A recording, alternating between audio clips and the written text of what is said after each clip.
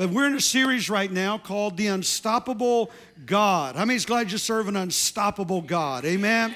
How many's glad you read the first and the last chapter and we know we win? Isn't that a great feeling?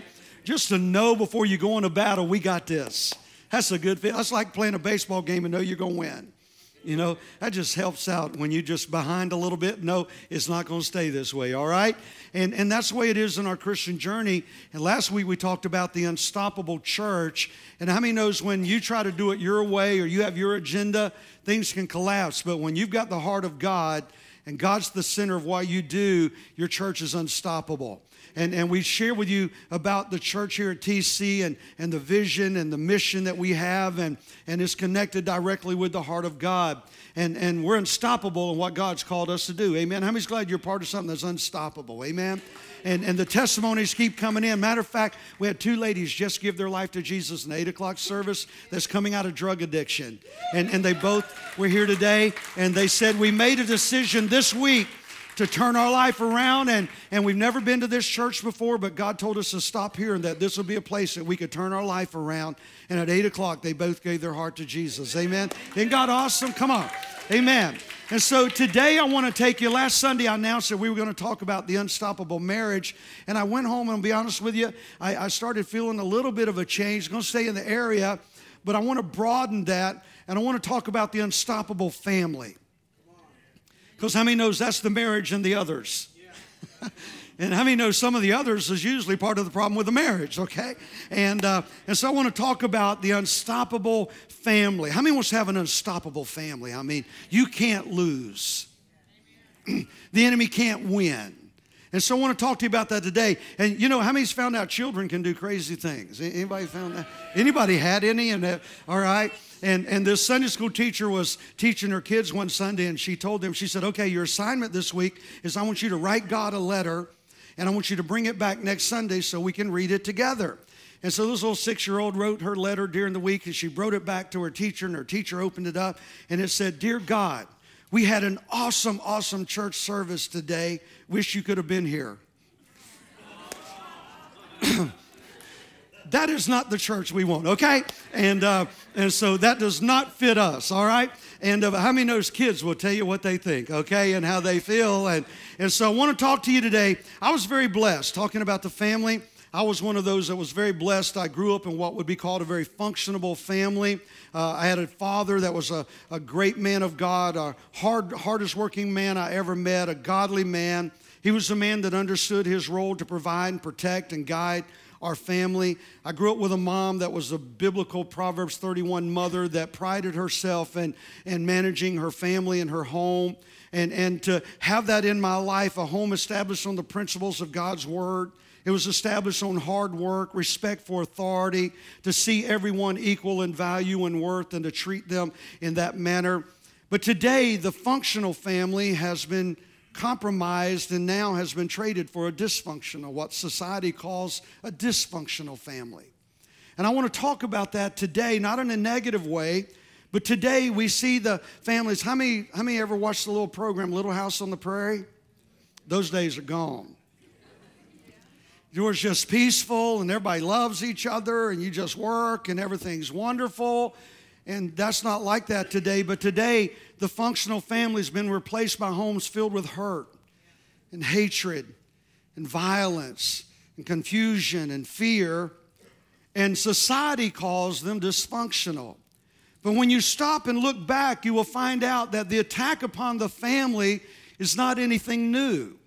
This was where Satan put his very first attack in the beginning of time, and that attack has been there. And the reason that Satan is attacking our family so bad is that the family unit is God's number one witness to the world.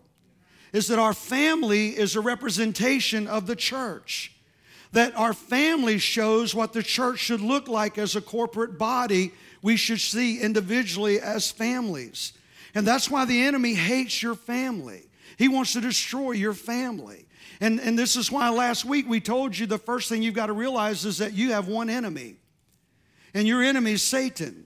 It's the devil, and he wants to destroy you, your church, and he wants to destroy your family. But you see, the attack on the family goes all the way back to Adam and Eve. When God created them in the Garden of Eden, and he's going to come commune with them, there's perfect fellowship. and yet they found a way to sin. They couldn't break the 10 Commandments. You couldn't covet your neighbor's stuff because you didn't have a neighbor. You couldn't steal because everything was theirs.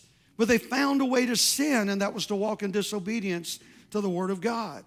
And so at that moment, Adam and Eve sinned in the garden, and they produced 2 children called Cain and Abel, and it was a dysfunctional family because there they got in a scuffle and one killed the other, and there was murder in the very first family that God created. It was extremely dysfunctional.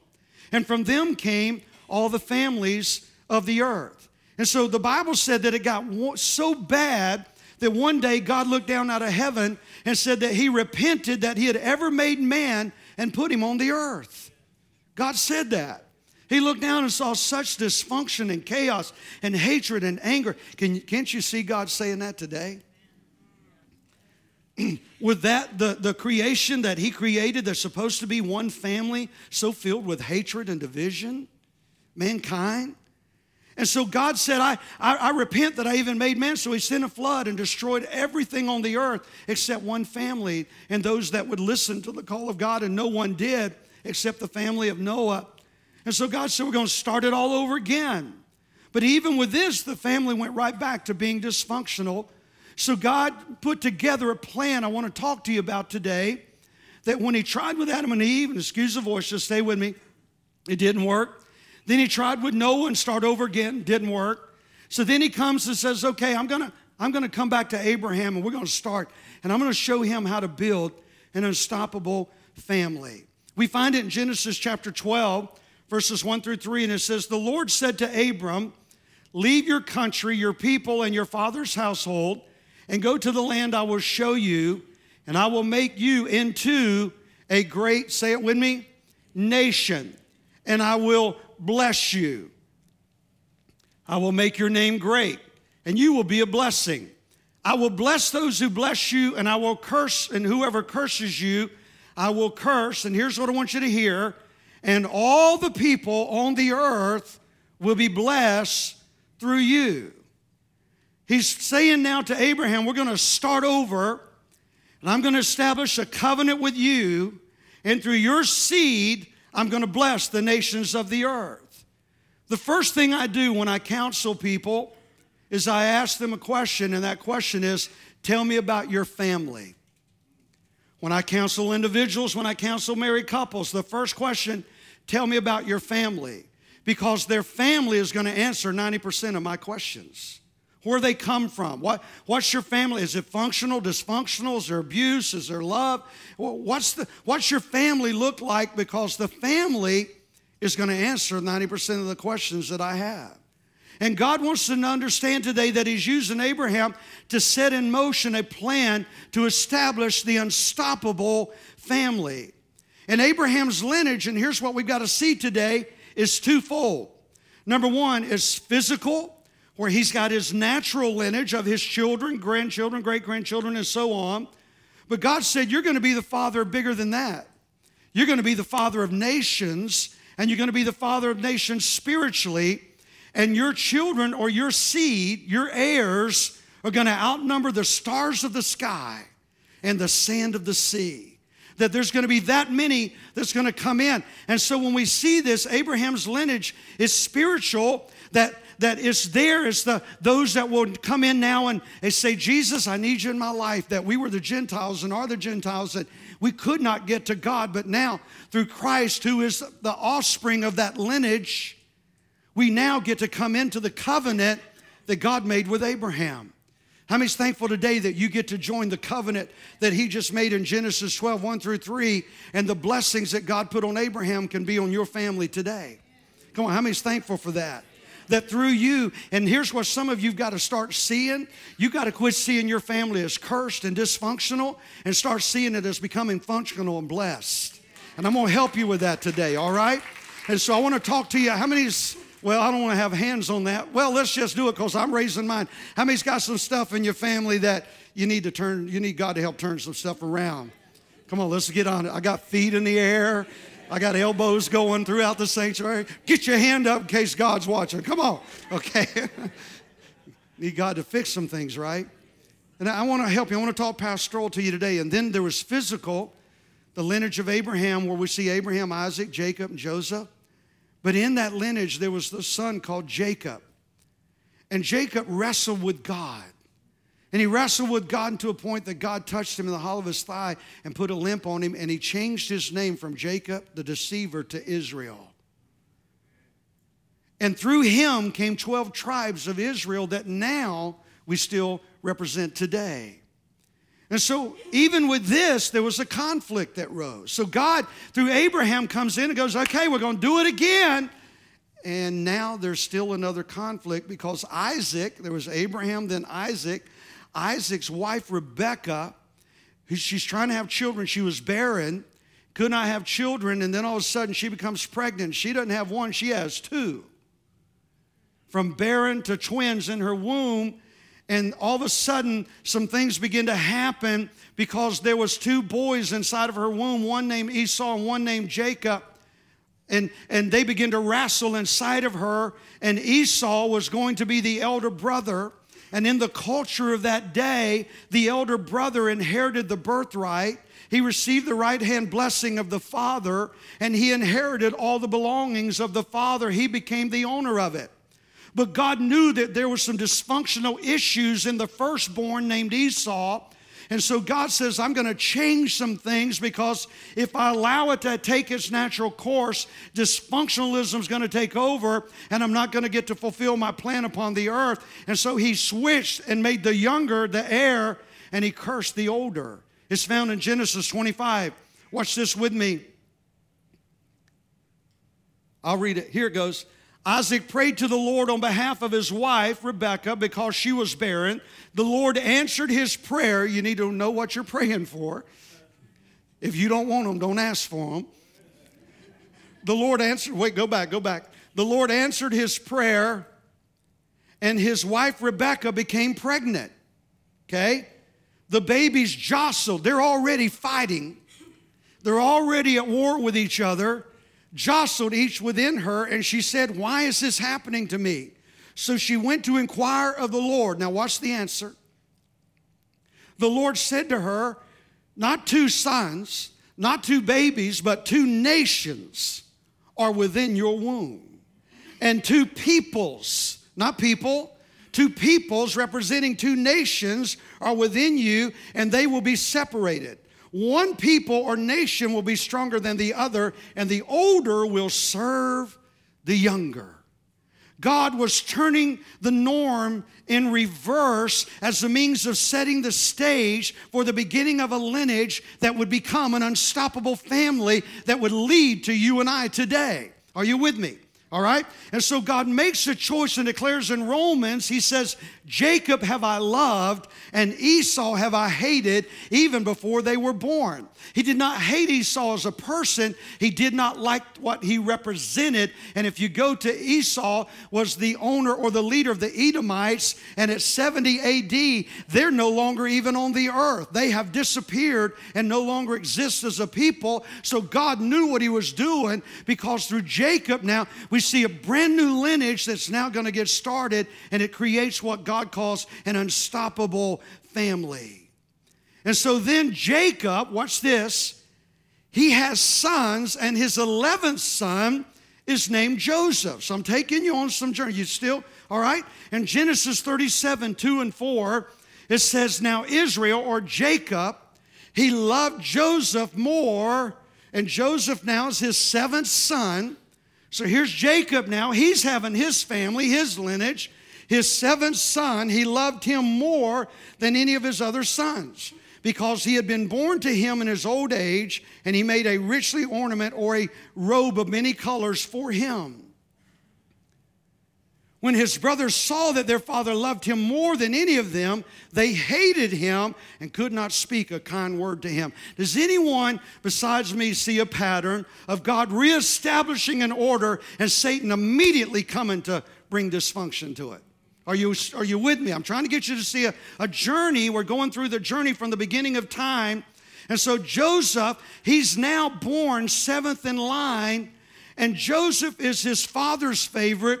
But God gives Joseph some dreams because he was God's favorite too.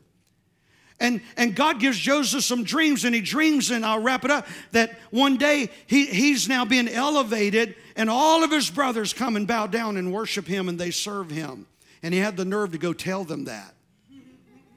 Not a good thing. And he went and he bragged to his brothers and said, guess what? God gave me a dream last night, and you guys are going to bow down one day, and you're going to serve me. That's not what little brothers are supposed to tell their older brothers. That does not fly in the household. Anybody with me on that? I don't like my older brother telling me that, much less the younger brother. And all of a sudden, it created some discord, and things happen. And I want to share with you real quick. We're not going to preach on these, but I want to give you 7 red lights that happened in the house of Jacob with Joseph and his brothers, that if you identify them, you need to identify what they are, and they're an attack of the enemy that the enemy's bringing to create dysfunction in your family. And we're going to quickly go through them to get to some points I want to cover on the other side. You with me? And so number 1, here's the first thing we see in Joseph's house. First thing happened was discord. Joseph told his brothers the dreams to aggravate them. And he would tell his brothers, you're going to worship and bow down on me. And here's what Joseph was a pro at. He would run back to his daddy and tell on his brothers. He was a tattletale. And he'd go, Dad, did you see that? And it kept discord within the family. And if you see that taking place in your family, you need to identify it, that it's not normal. Here's what's happening in society today. And we talk about this in our leadership, in our church, because we're dealing with a lot of families going through a lot of things and individuals, is that what we grew up calling norm is no longer norm. Today, for a wife to grow up being beat and cheated on and mistreated, they think that's the way everybody does it, so it's the way it's supposed to be. Not in my house, nor in God's house, nor the house that God desired for you to live in. And much of what today we call norm is not norm. And what happens is people think, well, every family just fights, so let's fight with them. And you allow the spirit of discord to come in your house. Number 2, there was favoritism. Boy, if there's any institution or society that favoritism shows up, it's the family, isn't it? And there was favoritism, and you got to be careful today. It's okay to have certain kids and family and all of that, but you got to realize the spirit of favoritism, and it took place when Jacob began to show more attention to Joseph. And parents, can I tell you today, you need to be careful how you're raising your kids, that you raise them equal, not favorites, because they pick up on it. You don't know how many times that I've heard, this youth pastor's heard from teenagers that go, I don't know why they don't love me as much as they love him or her. We hear that. So you need to be careful that you don't let the spirit of favoritism come into your home, because it'll make your home dysfunctional. Your children will go find acceptance and affirmation from somebody else if they don't get it equally from you. That's worth coming to church for right there. Number 3, when favoritism takes place, it turns to hatred. There was hatred in the house. All the brothers, the Bible I just read, all of them hated Joseph. They hated Joseph because of the blessing that his father had put on him, and they hated him because he was an aggravating tattletale. And hatred breeds jealousy. The brothers were jealous over the favoritism given to Joseph by the father. They were jealous over the dreams that he was having from God.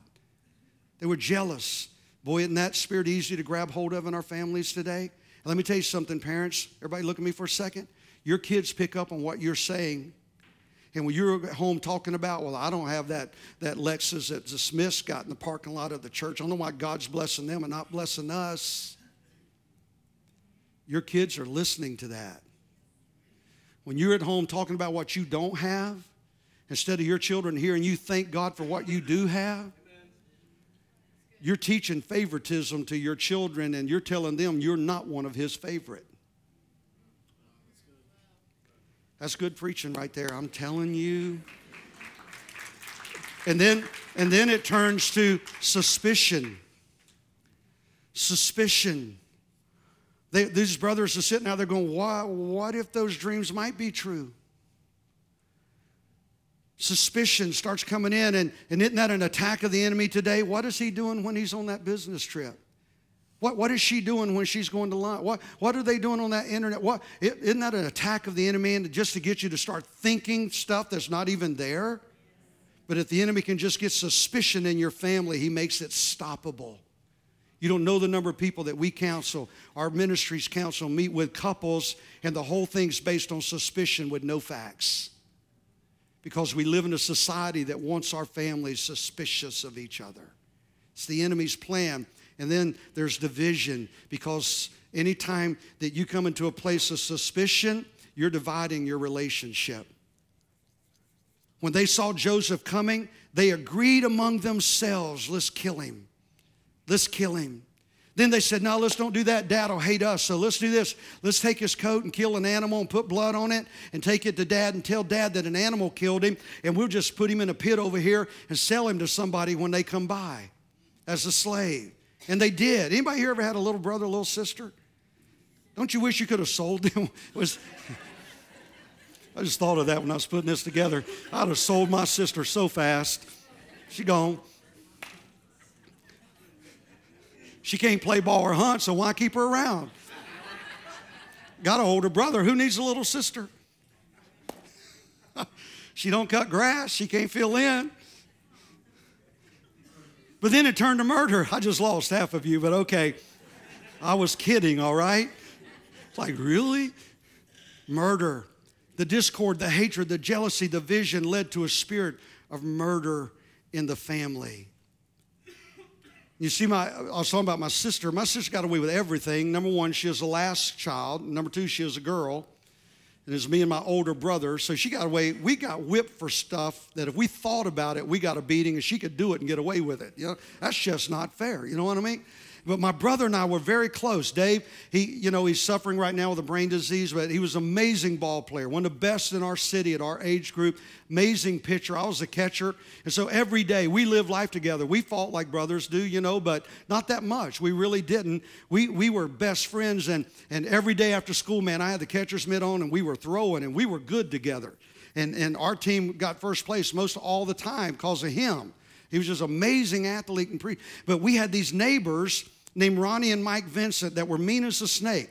And they were older than us. They were always in jail, juvenile court. Just stealing our stuff. And one day, Dave, and we were out there playing, and Mike, the younger brother, he got mad and threw a horseshoe and hit Dave in the neck. And Dave took off after Mike. And then Ronnie, Mike's big brother, took off after Dave. And so I took off after Ronnie.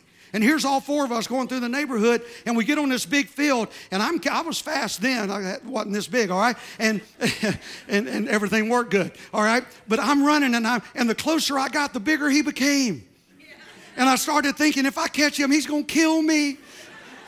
But my brother was thinking ahead, so he hid in some bushes. And when Ronnie come by, he jumped out and jumped on Ronnie, and the two of us beat the fire out of him, man. We put a whooping on Ronnie. Now, we're not advertising that. But if you get to do it, come and tell me, because that was fun.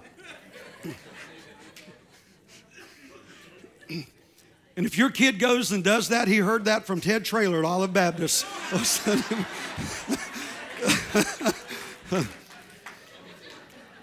Dr. Ted's one of my friends, so thank you, Ted.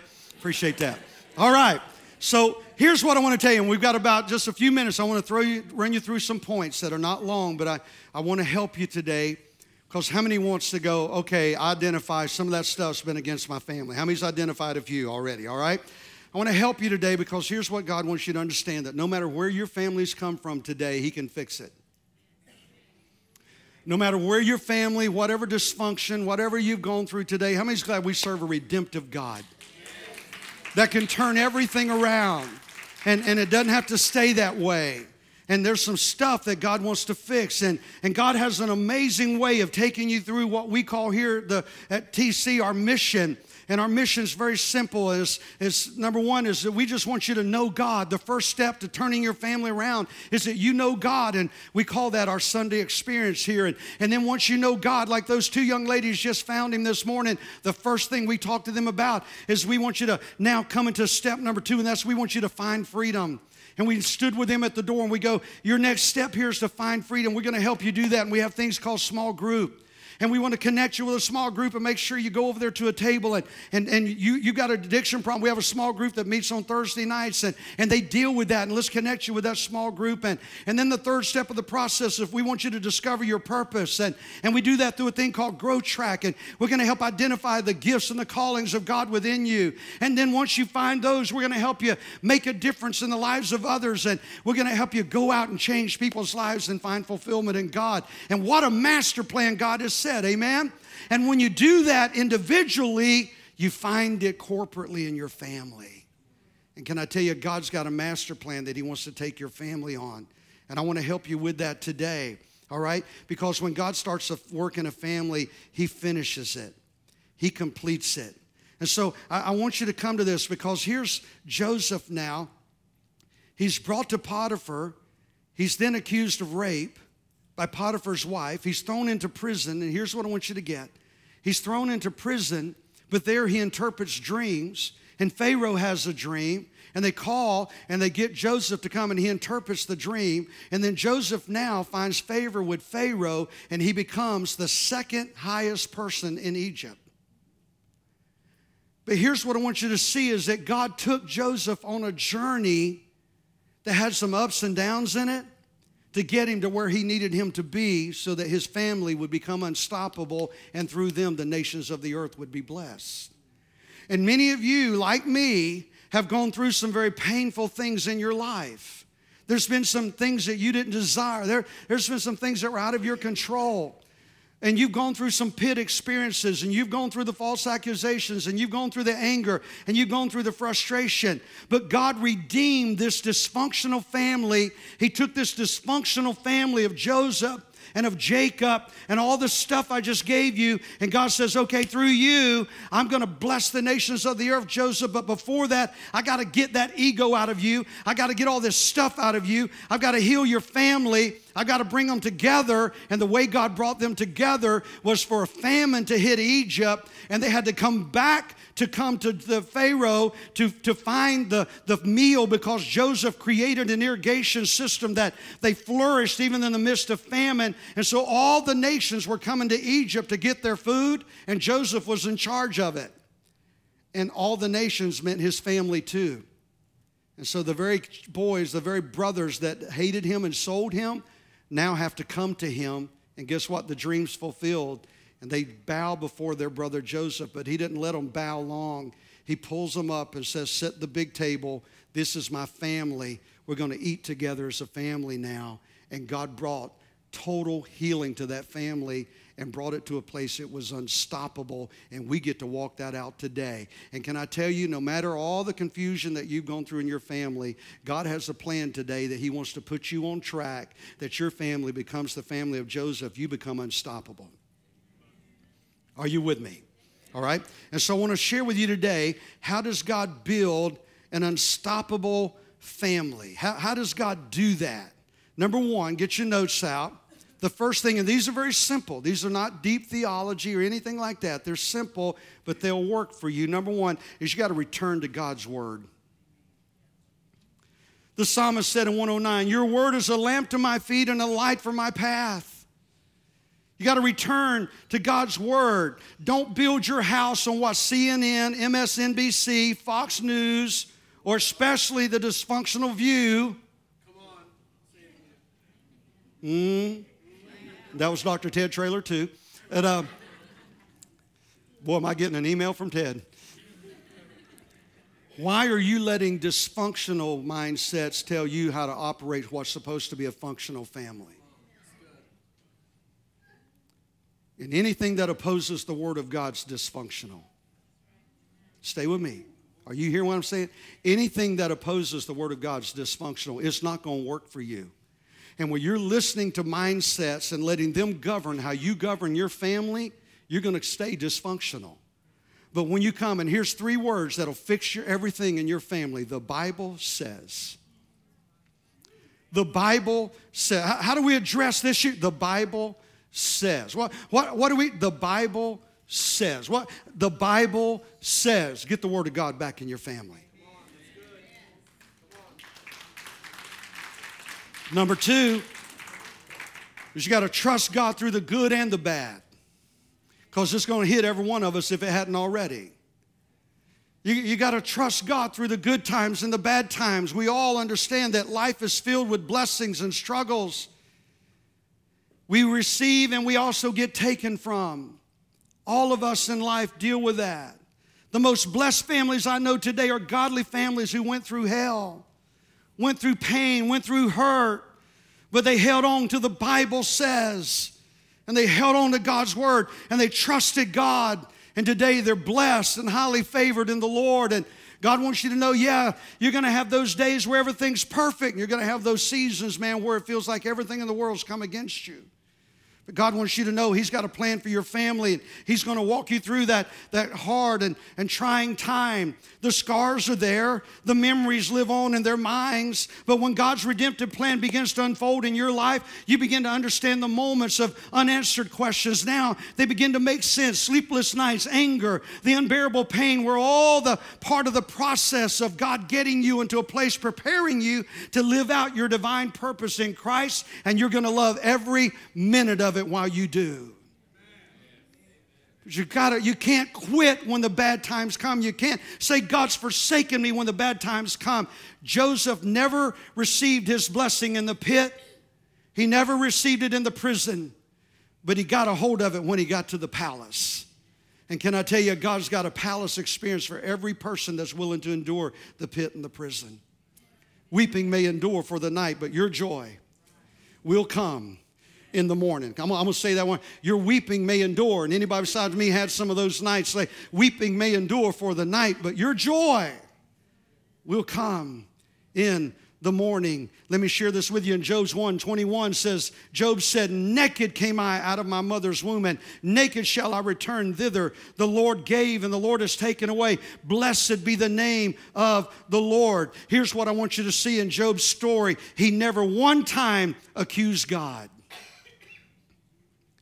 He never one time held God hostage on his decision. He trusted God. And in every place that God took from Job, He gave him back double and more. And here's what I want to say to you today. You will never reach your purpose in life if you hold God hostage to your anger and unforgiveness. That's worth writing down. You will never reach your purpose in life if you hold God hostage to your anger and your unforgiveness. I could not stand here today and preach to you if I walked that over my brother and my grandson, because I don't get it. But I'm not holding God hostage. I'm trusting God through the difficult times, that He loves me and He's just as faithful in the good times. He's got a purpose in everything. And you've got to come today and realize that your family's going to have seasons where everything's beautiful, and you're going to have seasons where things are tough. But Jesus said God's ways are higher than our ways. His thoughts are deeper than our thoughts. I asked him yesterday, my little niece back there, she's so pretty. Raise your hand, stand up. Look at that pretty girl right there. Yeah, she's there. Now I'm made an enemy. I'm in trouble. I'm her favorite uncle. I'm saying that. She can't say that because she's got more. But she is my favorite niece. My only one and my favorite one. And but her cheerleading team won first place yesterday in her division. They did. Yeah. And she's good. She leads the whole team. But I'm not going to lie to you. I was sitting in the stands yesterday and I said, God, why can't my brother be here? Why can't my brother be here to embrace his granddaughter and yell for her and watch her run up and jump in his arms with her trophy? Why can't he be here? And I went home and I had Jabin sitting out there and him jerking and all. And I'm not going to lie to you. I sit there watching thousands or hundreds of kids walk by and go, why can't he do that, God? Why can't I watch him play ball? The mind. Boy, the enemy will play with you, won't he? And I'm not going to lie. I went home and I had to regroup and re-engage and go, okay, pit, prison, but we got a palace coming. And the Holy Spirit spoke to me in my recliner yesterday as I held him. And I'm in this thing with God. And He said, I haven't revealed it yet, but I will reveal it to you soon. But I have this. You keep trusting me. You keep preaching my word. You keep going. I have this. I will reveal it to you soon. And I don't understand that. But I'm telling you, You got to realize today your palace is coming. Your palace is coming. You got to stay faithful. Number 3 is maintain character and integrity. Maintain character and integrity. Do you know that during the Great Depression, over 1.5 million men abandoned their wives and children? Over 1.5 million husbands and fathers abandoned their families during the Great Depression.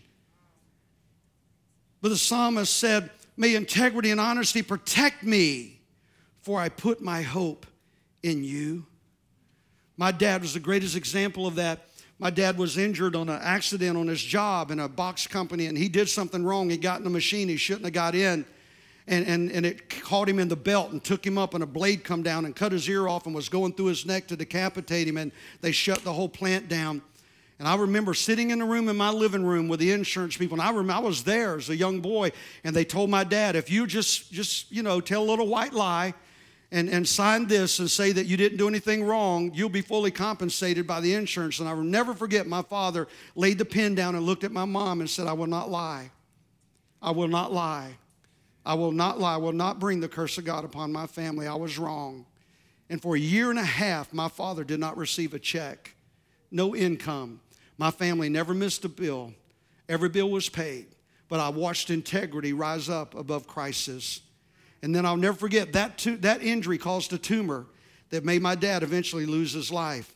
But that tumor caused my father to have surgery, and when he came out of surgery, the owner where he worked sold the company, and they told him they didn't need him anymore. And now he's 58 years old, massive brain surgery, and nobody wants to hire him. And he had built my mom a little 1,300 square foot house that he was so proud of.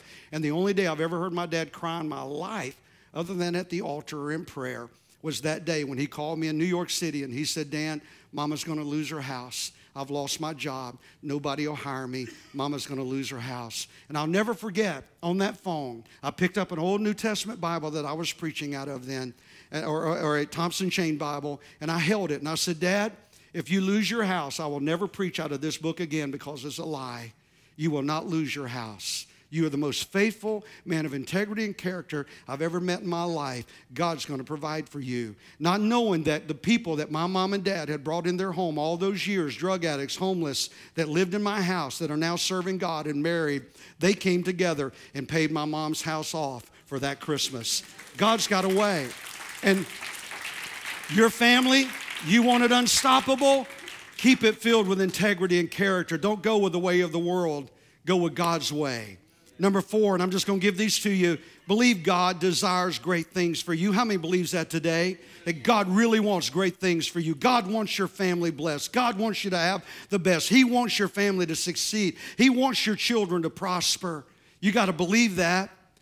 Then, next of all, don't think that you're the only one. Boy, don't we get there whenever stuff goes a little south and some little things hit and all of a sudden, oh, my family's the only one going through this. No, you're not. Because here's what the enemy wants you to do. He wants you to isolate yourself. He wants you to feel inferior. We're the only one, not pride. We're the only one in this church that don't have, we're the only one. No, because inferiority, the feeling of inferiority will always lead to isolation. And isolation always breeds, listen to me, self-pity. Don't go there. Number 6 is remember the people of God. In the midst of God taking you on your journey, don't forget there's still other people that need ministered to. Don't forget you're part of a family bigger than you and your family. Don't miss the household of faith. Parents, bring your children to Kids Zone. Get your children in the Word of God. Get your children here on Wednesday nights at 5:17. Let them enjoy that service. Let them be a part and let them develop. Bring yourself, be a part. Don't ignore the people of God. Don't ignore your big family when God's wanting to bring and make your family unstoppable. And last of all, develop a sense of purpose and calling. Develop that sense of purpose and calling in your life. That God wants you to have a plan and to expect. God wants you to expect. I'm expecting. I say this. I just said this to my son this morning. I met with our team this week. I'm 57. I don't plan on dying next week, all right? I got some more hunting to do, okay? But I'm preparing them. I'm preparing them that whenever this day comes, I'm expecting this generation to take this ministry 1,000 ways farther than I could ever take it. And I see their families blessed, their children blessed, and I see entrepreneur, I see favor of God. I see it on all of them. I see it on you. And if you don't see it on yourself, it won't come. And I want to challenge some of you that you need to go back to your families and start speaking prophetically over them and declaring the favor and the blessing of God. And you need to start speaking against those curses, and you need to start declaring God's blessing upon your family and let the enemy know this household, we're unstoppable. We're unstoppable. There can be diseases, there can be obstacles, there can be stuff, there can be pain, there can be hurt. You can't stop us. We're unstoppable. Matter of fact, you're just ticking us off. And you really don't want to go there. Are you with me today? So I want to challenge you today. Make up your mind that, you know what? We're not the only family going through this. This has been happening since the beginning. This is why the enemy's been attacking my family. He doesn't want us fulfilling the purpose and the plan of God on this earth. He doesn't want us blessed. But you know what? We're going to change that because our family is called the unstoppable family. In Jesus' name. Amen. You receive God's word today? Amen. Thank you, Lord. Father, I pray over this house today, and I just pray your blessing, and God, that you just let your word, God, be more than in our ears, but let it get in our hearts. Let us receive your word today. And God, I just pray over this household that I'm honored to pastor, blessed to pastor, Lord, and I thank you for them today. And I pray over every family, God, here today. And God, there's families going through stuff. There's families going through generational curses, Lord. There are all these things that have come against our families. But today, Father, we declare it's a new season. It's a new moment, God, and we're going to walk out the blessing and the favor that you have for our families. And we declare to heaven and hell today, we're unstoppable. We are unstoppable in God. And we thank you for it in Jesus' name. And while every head's bowed and every eye's closed, if you're here right now and you say, Pastor Dan, I'm here today and I don't know Jesus. I'm in a place right now that I know God's real and I know he does love me, but I want to just let him know today, you know what? I'm tired of running and I'm ready to run home. And I just need you today in my life. Pray for me. If that's you, would you just slip a hand right where you sit? God bless you. God bless you. I'm just ready to say yes to God today. It's my day. Say yes. Anyone else? You say, that's me. I'm not going to point you out. I'm not going to embarrass you. I just want to pray for you today. Anyone? If you raise your hand or you did not, or maybe you're on live stream and you say, I need God in my life today, Pastor. Pray for me. Pray this prayer with me. Say, dear Jesus, I come to you now. You said in your word, if I would come to you, confess with my mouth that you are Lord, believe in my heart that you raised from the dead, I could be saved. So right now, I come to you. I confess with my mouth that you are Lord. I believe in my heart you raised from the dead, and I receive you right now as my Lord and Savior. In Jesus' name, amen. Amen. Will you join me and let's give a hand to these that have prayed today. God bless you.